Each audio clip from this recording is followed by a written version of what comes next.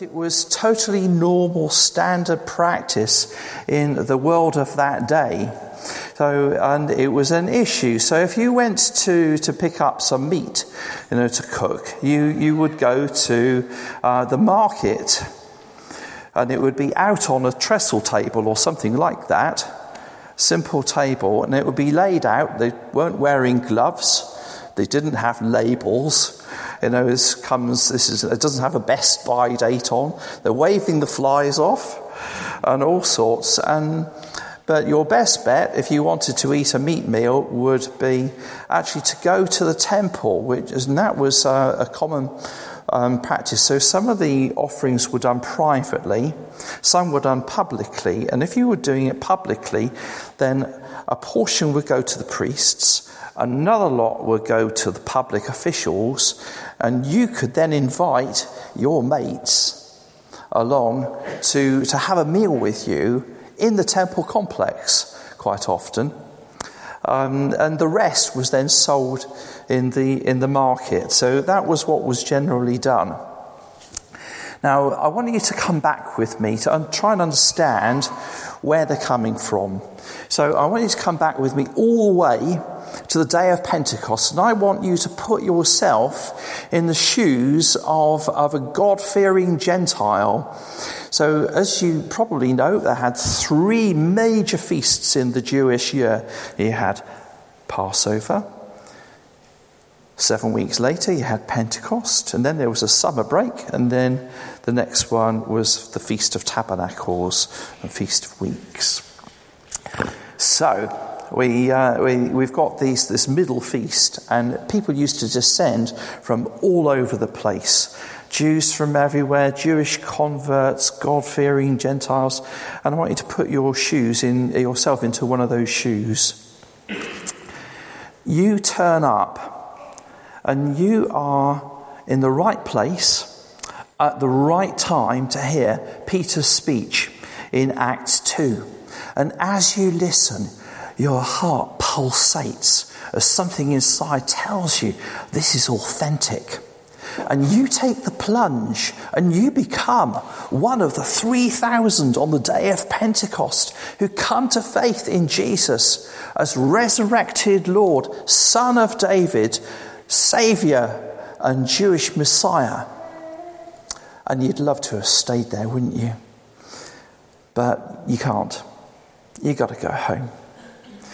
And that's 300 miles north for you, because you live in a very busy city in Syria at that time called Antioch. It's right at the crossroads of some really major east-west and north-south trade routes. And to your absolute delight, on the way back, you discover you're not the only one from Antioch. And you start to meet. And the more people join in, sort of family and friends, and soon it's the biggest group of Christians outside of Jerusalem. And you get on with your faith. But questions of faith come up thanks to some unwelcome and unauthorized visitors. The question that is, how much of the Old Testament law should you keep as a new Christian? Because these folk were coming up and saying, actually, you need to be full Jews, you need to be circumcised, you need to keep the whole Jewish law, and other people were raising questions of conscience. Should you eat food that's been sacrificed to these idols? Because it might mean going to the temple for one thing, and some of you worry anyway that buying and eating meat from a pagan temple is as good as participating in the sacrifice to this false god. So it's a real issue. So you send trusted church members, Paul and Barnabas, 300 miles south again to consult Peter and the other apostles in Jerusalem. And you're taken seriously, or Paul and Barnabas are taken seriously. And the result is this so-called Jerusalem Council, and you find that in Acts 15. So after this great conflab, Peter sums it all up And the answer is that the new non-Jewish Gentile believers only needed to avoid a few things, 4 of them. I think it's called the quadrangle or something or other, if you like, that sort of thing. Paul and Barnabas then return with a verdict, and one of those items is don't eat meat sacrificed to idols. So, and therefore they go back, taking 2 others from Jerusalem to verify what they're saying is, their reporting is true, and they're not just giving back their own opinions from the first place. Well, I've just condensed about 20 years of early church history into a couple of minutes. But it was about that long, give or take 5 years. But another 5 years later, and the gospel, the message of Jesus, is spreading all the way around the Roman Empire, and it's reached the next country but one. So it's leapt over Turkey, then called Asia Minor, and it's now in Greece, and it's in Corinth, and it's probably already taking root in Rome at that point as well. But they're dealing with the same issues all over again. And Paul this time is on the spot, and he hasn't got anyone to consult. He has to deal with it. Well, hopefully that kind of deals with a little bit of the background and gives us a little bit of insight into it. But what's the relevance to us? I want to tell you a little story, if I may. A few years ago, I was on call in the surgery, and we used to do a morning and an afternoon each, pretty much. And we would get ring-throughs from the practice nurses periodically, often because they were dressing a wound or something that needed some antibiotic. Nurse called me through and thought this was going to be a standard job. So she was doing a dressing for an elderly gent who'd broken his leg. He had a plaster of Paris on his leg. And it was one of the old ones. They're changed now. But they used to be, they're really white, and everybody used to love to sign their names on it. You remember the ones? And doodle on them and things like that. And they used to crumble at the edges.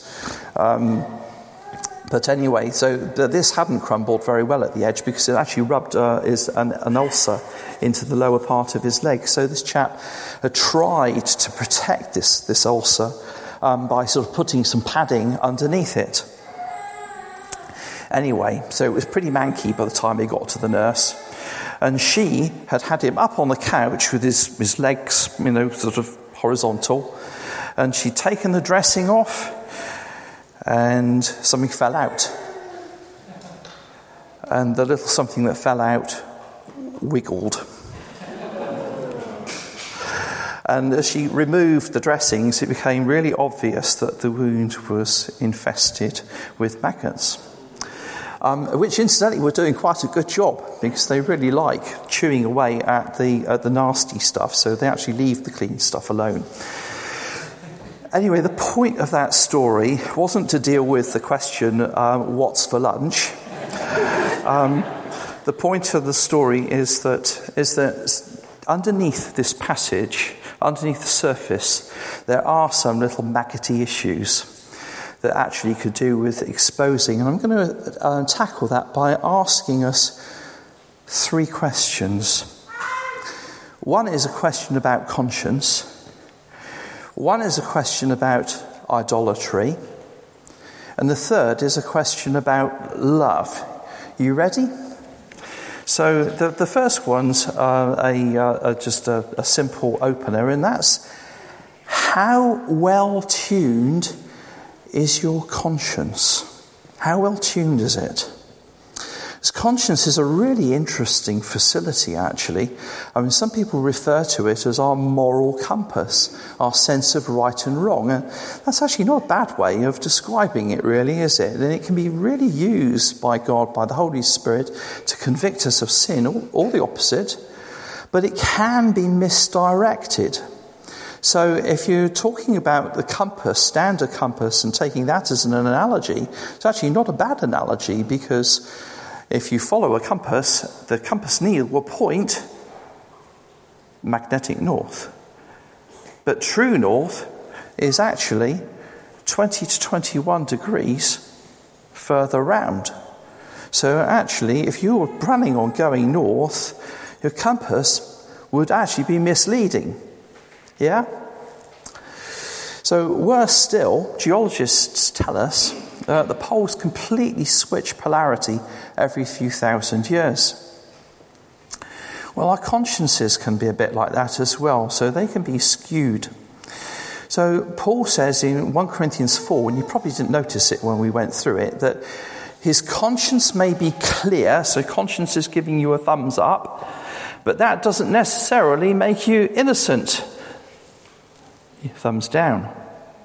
So the Apostle John, when he's writing a letter to the church in 1 John 3, he states that if our hearts, our consciences, are convicting us, thumbs down, that doesn't necessarily mean we're guilty because God is greater than our hearts, quote unquote.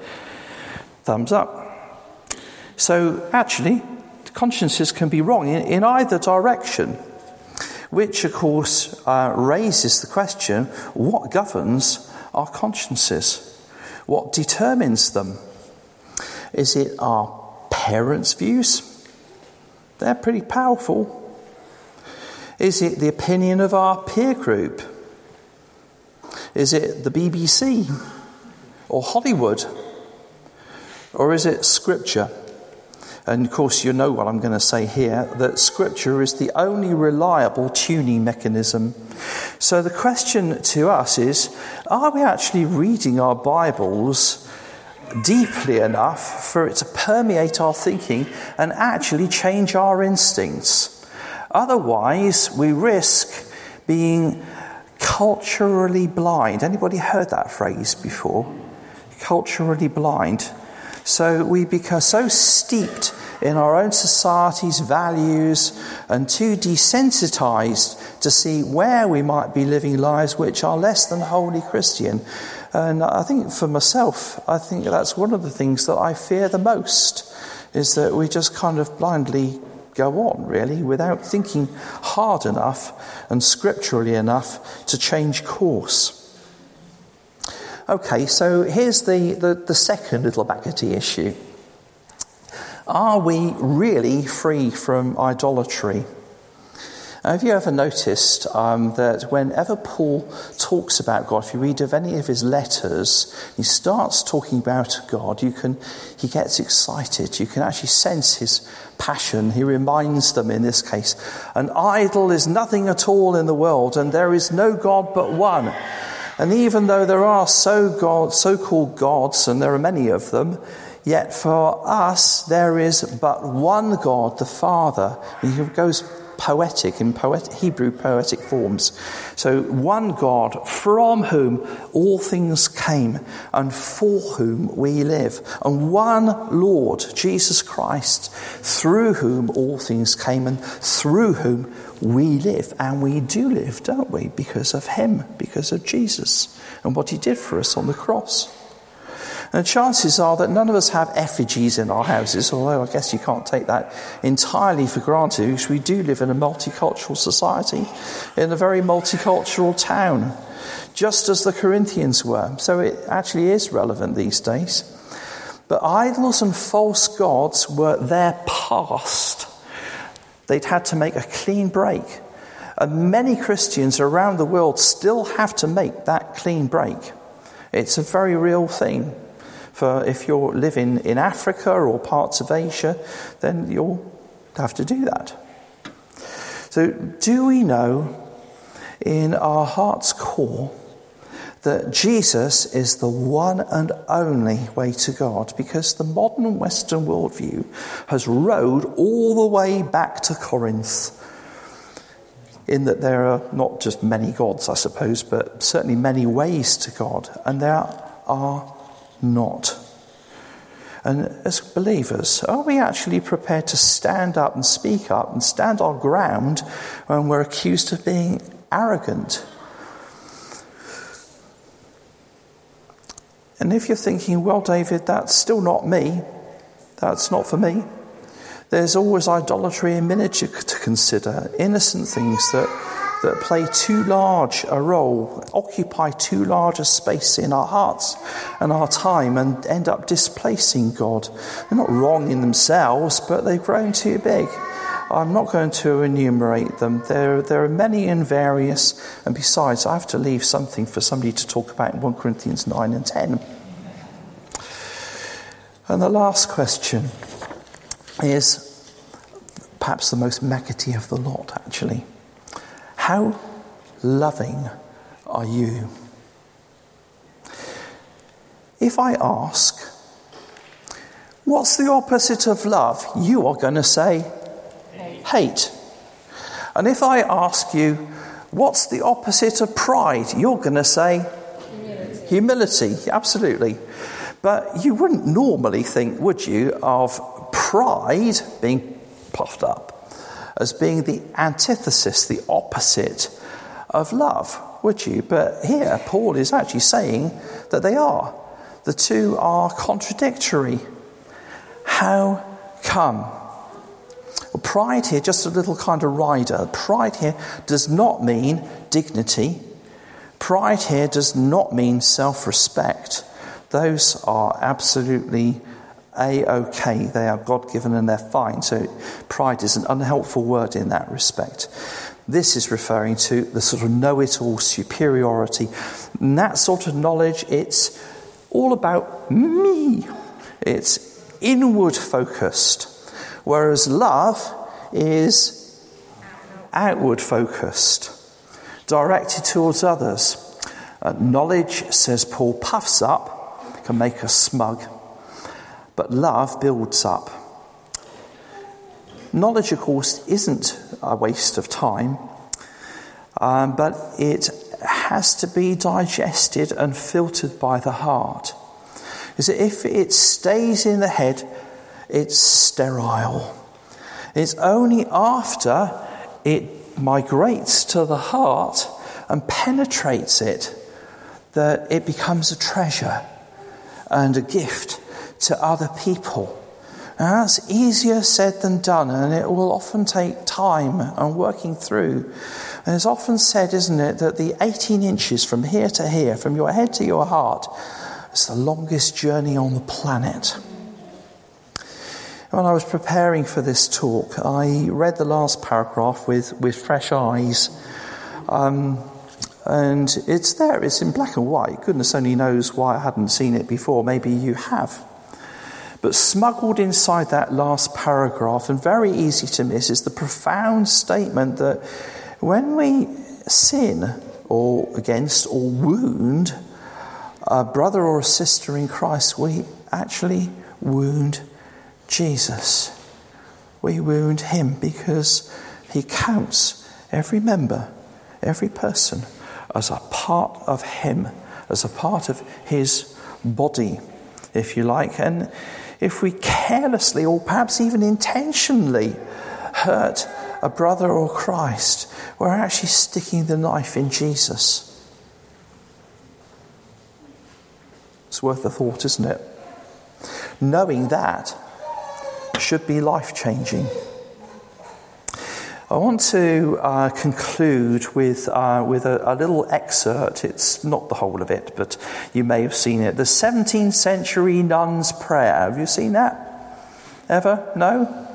It's worth it. It's on the internet. You can find it quite easily. 17th century nun's prayer. Because it illustrates the difference between knowledge that's useful and knowledge that isn't. Lord, thou knowest better than I know myself that I'm growing older and someday will be old. Keep me from the fatal habit of thinking I must say something on every subject on every occasion. Release me from the craving to straighten out everybody's affairs. Make me thoughtful but not moody. Helpful but not bossy. With my vast store of wisdom, it seems a pity not to use it all. But thou knowest, Lord, that I want a few friends at the end. And as a follower of Jesus, I'd rather love a lot than just know a lot. How about you? How about you? Amen.